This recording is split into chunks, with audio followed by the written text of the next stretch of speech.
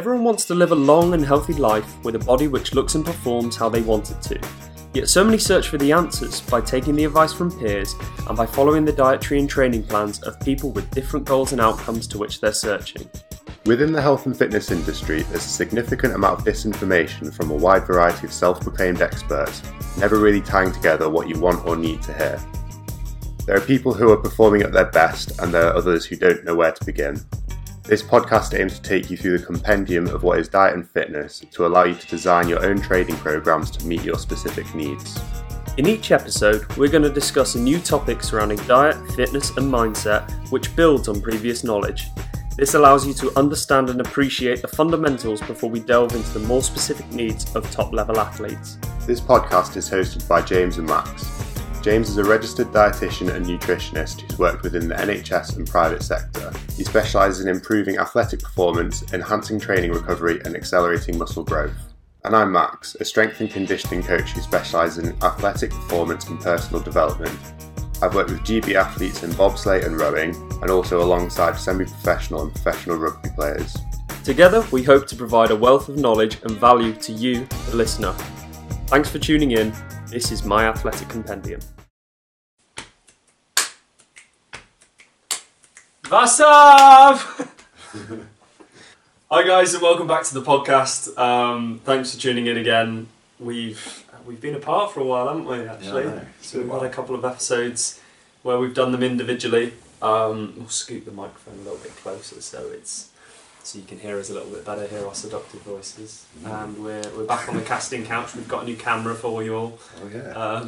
Might actually get a whole video full of absolutely. So if you do want to check us out on YouTube, this is probably the episode to watch, because hopefully it won't die after about 9 minutes. So we're also in HD. We've got the lights in our face. You know you're missing a lot if you're just watching on the podcast. But essentially today, I think we both agreed that discussing what to do and what to eat before exercise would be a good episode, I think. So I know you've made your notes. You're well more prepared than I am. It's only because I've got a memory like a sieve. That's absolutely So fine. I don't want to miss anything up. No, well that's better for the listeners, isn't it? So It is. do you want to go first? Because obviously we've got the diet side of it, we've got the training side of it. Yeah. Come on then. For sure. For sure, take For it sure. away. So when you're training, when you're exercising, you obviously want to prepare your body. This is for a load of different reasons. One is, like my obsession is just for performance. If your muscles are activated and prepped properly, they're going to be more effective when you're lifting. Same as, when you do your warm-up before you do a rugby game, football game, whatever, you want to prepare your body to perform at its best. Equally, it's also to help prevent injury. If you're going, say it's a cold November, December evening and you're going into your training session. Which it is at the moment. Which it is at the minute, that's why I'm saying that. But, it's cold weather. You've been sat down at your desk all day, your hips are a bit stiff and tight and whatever, cold weather, muscles are stiff and tight and whatever, and then you go off and sprint for a try scoring opportunity. Yeah. There is that risk of injury, and obviously your muscles aren't going to be firing properly. So it's important to do your warm-ups and so on.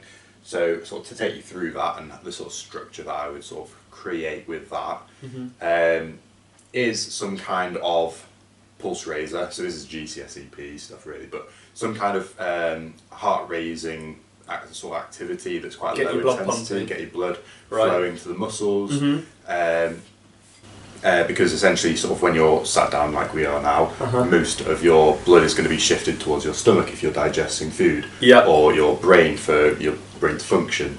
That's it's going to prioritise those areas, whereas when you're exercising and you're contracting your muscles, the blood's going to shift from, and prioritise your muscles rather than your stomach and your brain and your whatever. Hopefully it's still going to your brain a little bit, but that's the sort of... This is good for me, I didn't do GCSE PE, so... Okay, blood can sort of shift from place to place depending on where it's needed most. So that's your pulse raiser, and that's essentially what you're doing, and it's also going to elevate your heart rate, which is obviously going to help facilitate your exercise. And then you want to go into some kind of dynamic stretch. So the reason why you stay... What's dynamic? Dynamic Dumb it down. Dumb it down. So dynamic involves some kind of movement. Static is static, so you're stationary, you're not moving, and you're holding something. So like, difference would be high knees being dynamic versus, holding the bottom of a squat. Yeah. Is that static? That is static. So if you're just sat in the bottom of a squat, or when you do those little hamstring stretches, but you stay still. Yeah, if you're doing like a toe touch or whatever, you're staying still. That's static. The reason why you want to do it dynamic, there's a few different reasons, but the main one being that when you're stretching a muscle and you're holding that position, the muscle's going to relax in that stretched state. But when you've sort of relaxed a muscle and lengthened it to its sort of full potential, its contractility, which is a word. I know its contractility is lessened. It's not quite as forceful. So when you do a dynamic stretch, you're getting that stretch, but you're also getting the contraction with it. Right. So, for example, if you're doing like a leg swing, going forwards and backwards, you're going to be stretching your hamstring as your foot comes up, but then as it comes back down, you're then contracting the hamstring to then come back down. And whereas if you just put your leg on a fence, you're stretching your hamstring, but you're not getting that contraction. Exactly. So that's why you'd want to do sort of dynamic, because it's sort of going to help prepare your muscles a little bit better. It's more specific. And if you're playing sports, you're dynamic anyway, aren't you? Exactly. So any sport that you play, you're doing some kind of dynamic movement. So that's kind of strictly relevant to what you're going to be doing anyway.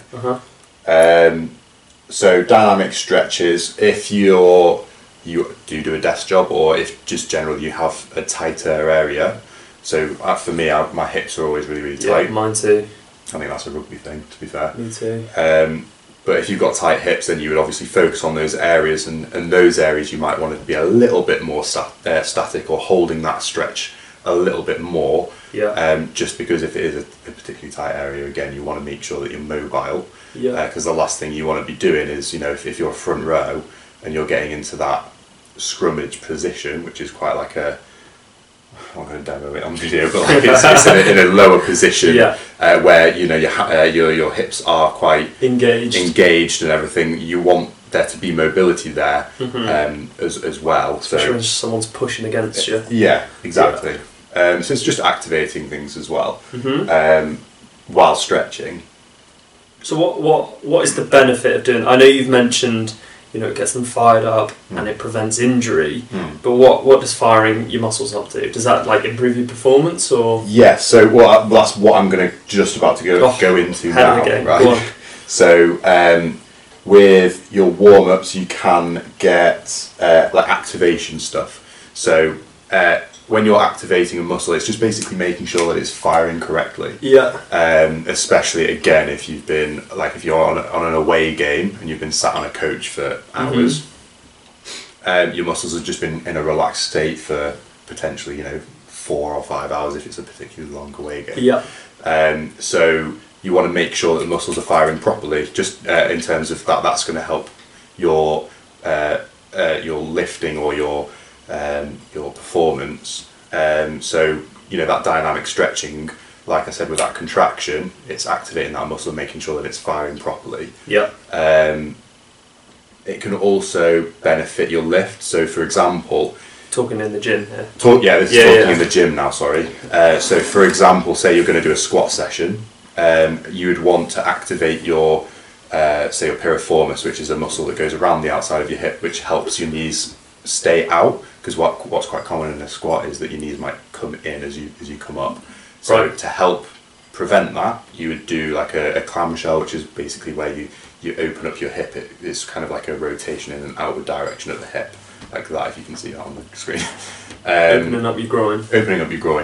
And that's going to help prevent that knee cave, and so there is like the activation of those muscles can also sort of facilitate your training, but also it can activate, it can also strengthen that area, so in the future when you squat it's going to be better long term. Here's one for you, and I've just thought of it. You might not know the answer, but that's fine. We're all learning here. Massage guns, and not necessarily massage guns, but a pre-game massage anyway. I love the fact you asked this question, because I forgot to write this down as a note, but lovely. it's a very, very good point to bring Very up. synergistic, aren't they? Mm. But essentially, do they have any benefit being one? I know they work in a recovery sense, especially like if someone's got an injury, activating blood flow and things like that. But prior to an exercise session or prior to a game, a match, do they serve any purpose? Yes. Well, yes. Things like massage guns are pretty new in terms of into the health and fitness world. They've only come into play in the last 3 years? Yeah, 3, I'd say 4, so. 5 years. Yeah. Anyway, I'd say they're 3 quite years. new. So there's not been loads of studies on them yet. Yeah. So like what I mean by studies is like scientific papers that prove that it either works or it doesn't. Mm-hmm. There's not been loads. However, there's a lot of rationale behind it, and I strongly believe that they do work. And I'm sure there must be papers out there now, to be fair. But essentially, what a massage gun does, it's like a rhythmic like vibration. It's been known to look a little bit like a sex toy, but it's basically like a gun shaped device that you can get different attachments to it, and it basically like smacks against your muscles. And what that does is it depends how you use it. Mm-hmm. If you go, I tend to use massage guns before I exercise because, especially if I'm again on an away game, is because say you're doing it on your calf, so it's creating that sort of vibration through your calf. Yeah. That is going to create a response that's going to, similarly to a warm up, where it's going to shift blood to that area. Right, through the vibration. So it's almost like it's an activation sort of thing. Yeah, almost like an activation thing. So by the vibrations hitting your muscle's going to naturally contract and respond, being like, oh shit, I need to contract. It's just like a natural response. Again, that muscle contraction is going to,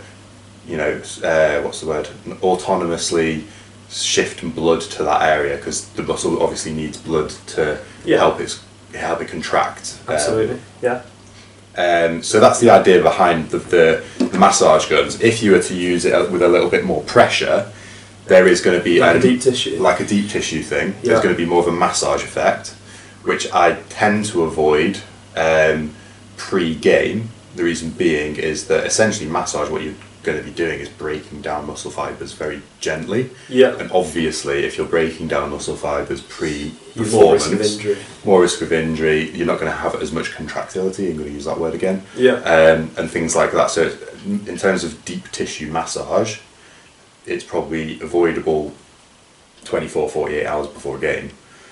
Yeah, and that goes with foam rolling because obviously that is more deep tissue stuff. Yeah. The massage guns, again, if you just use them lightly, just to create that vibration, it can cause blood to rush to that area. So massage guns, yes, because it's sort of soft tissue work on the surface of things, activation, effect essentially.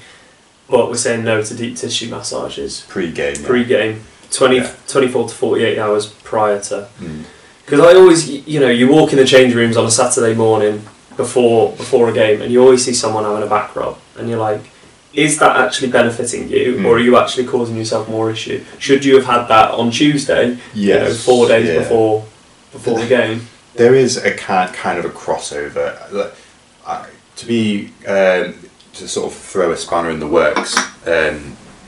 Say a player has just through long term they've had real issues in their calves, they're always really, really tight, that is going to have an effect on their performance. So if you were to get the physio to, if they're really, really tight pre-game, you do want to kind of allow them to loosen up a little bit, so massage can be helpful then.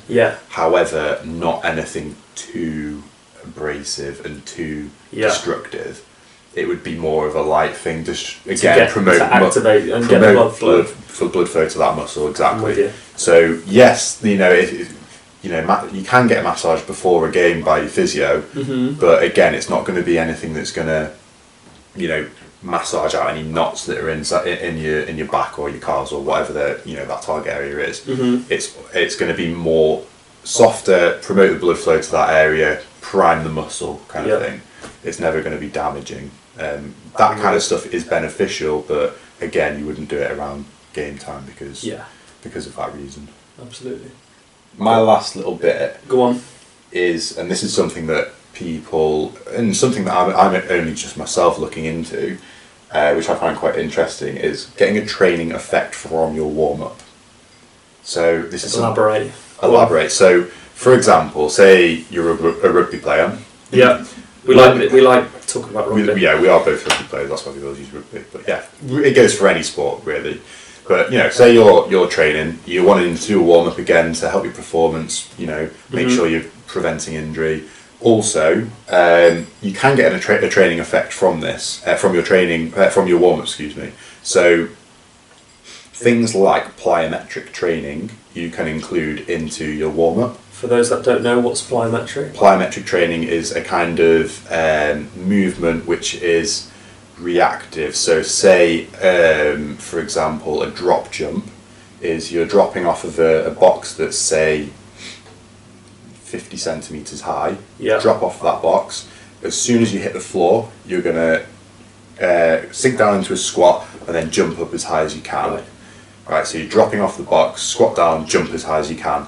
But that the contact time on the floor within that squat is as minimal as possible. So the reaction is the landing and exploding out of that. Okay. Yeah, so that's the reaction. Mm-hmm. I was looking at a study the other day that was suggesting that contact time on the floor from you dropping off the box, hitting the floor and then getting back up in the air is optimally less than 0.25 of a second. So are we actually talking to the bottom of a squat, or are we talking feet touching the floor and back up? It's feet touching the floor and back up, but you have like a semi-squat because you want to go for maximum height on this jump. Yeah. So it's kind of finding the optimum range. Yeah. You're not going to sink right down into a like squat. A quarter of it's a quarter of the squat. Yeah, I didn't mean a literal enough to squat. To sort of contract the muscles. Yeah.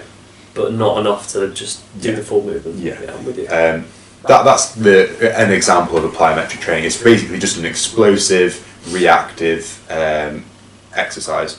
But you can do that sort of training within your warm-up. So doing jumping. Yeah. One easy way to just throw it in there is, you can do, again with my rugby team, I'd get them to do some kind of conditioned touch game. So they'll be playing touch rugby for 3 minutes or so, quite high intensity, whatever, and then I'd get them to just do some pogos on the spot. Yeah.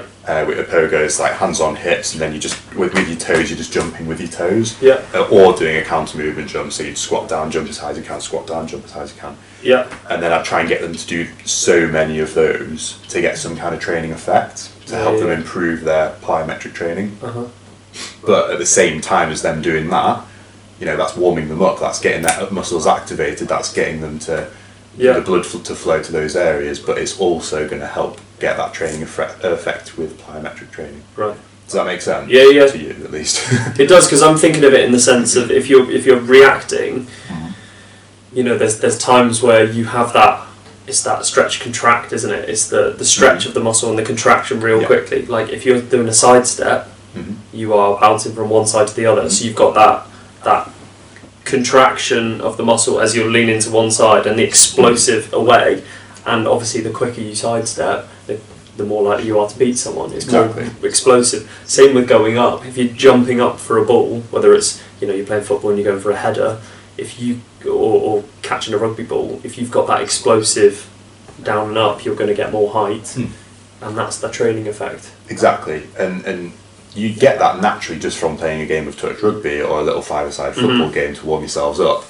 You get that. However, this is, doing, let's do 10 counter movement jumps. It's a way of controlling and you knowing that everyone's done it. Yeah. For example, using rugby as a specific example, wingers, centres, just generally backs, are a lot more likely to do more sidestepping and stuff than a forward or a front rower. Catching in the air than a forward, because forwards are normally going to run straighter and harder, generally speaking, and they're not going to do much lateral run at each other. At each other. So it's a way of kind of making everyone get that training effect.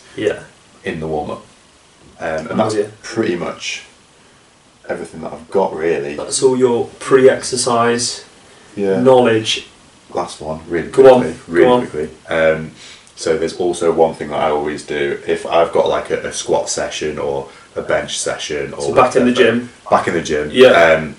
If I've got that kind of a session, I will always do warm-up sets before I go into my working set. Mm-hmm. This would be, so for example, if you're doing a back squat, I'd start off unweighted, just the bar, sink into the bottom portion of my squat to get that stretch in the bottom of your squat, again keeping it dynamic, so stay moving, but getting that stretch at the bottom of the squat, and then coming back up, and then building the weight up slowly up until that 100% effort for that set, for your first set. So say if you're doing 8 reps, I would build the weight up over three sets just to increase the weight slowly. So if someone programs you, because obviously they've just started the gym, you've written a program for them, and it's I don't know, 4 sets of 8 squat.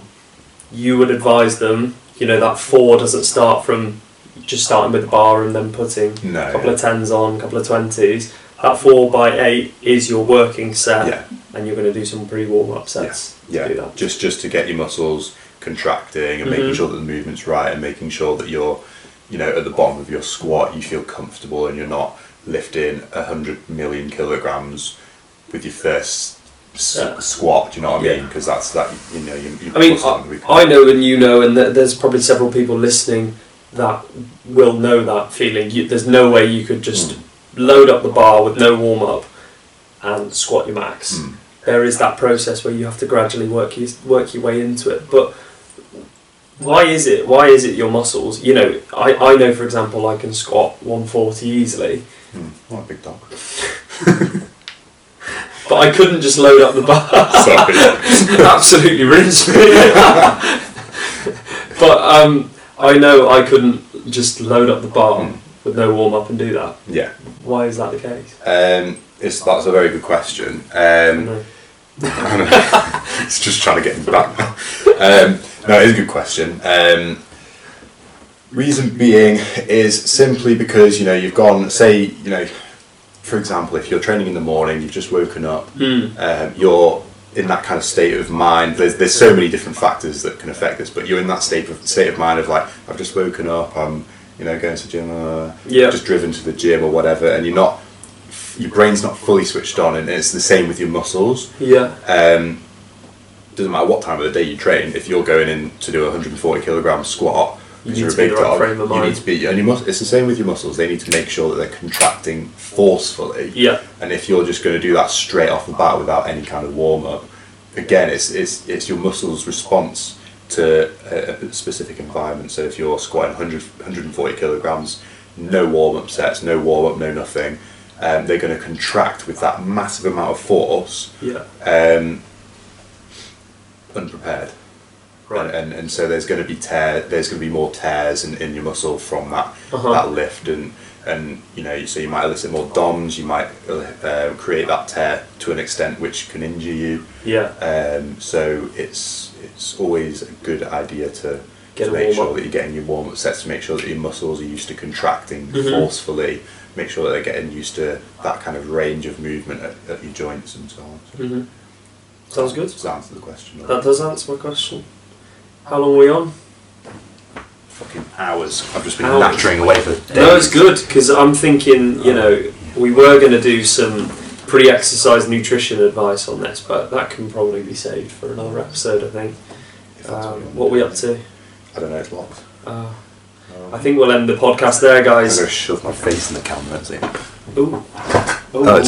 We've got post as well. This is completely unscripted. It's completely off the cuff. We're just that good. Absolutely, and Amazon have just popped something through my letterbox. So, hope you enjoyed the podcast. If you liked it, please let somebody else know if you think they're going to get any benefit from it. Give us a follow on our social media. It's My Athletic Compendium on Instagram. That's about all we have at the moment, isn't it? But yeah, if you liked us, then pass it on to someone. Share the knowledge. Share the value that you're getting. We really do appreciate it. So, cheers, guys. See you next week. Nice one. Take care. Arrivederci.